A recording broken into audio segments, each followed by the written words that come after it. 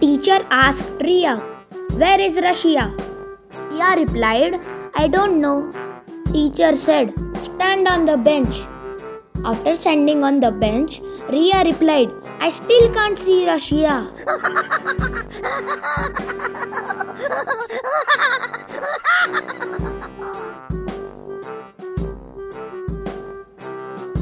Teacher asked Ravi, "You look upset. Is everything alright?" Ravi replied, "No, ma'am.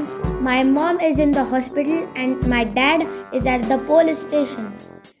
Teacher said, "Oh, how can I help you?" Ravi replied, "I want to go back home." Teacher said, "Okay, you have my permission." Ravi leaves. After some time, Chiku enters the classroom. Chiku asked the teacher, "Where is Ravi going, ma'am?"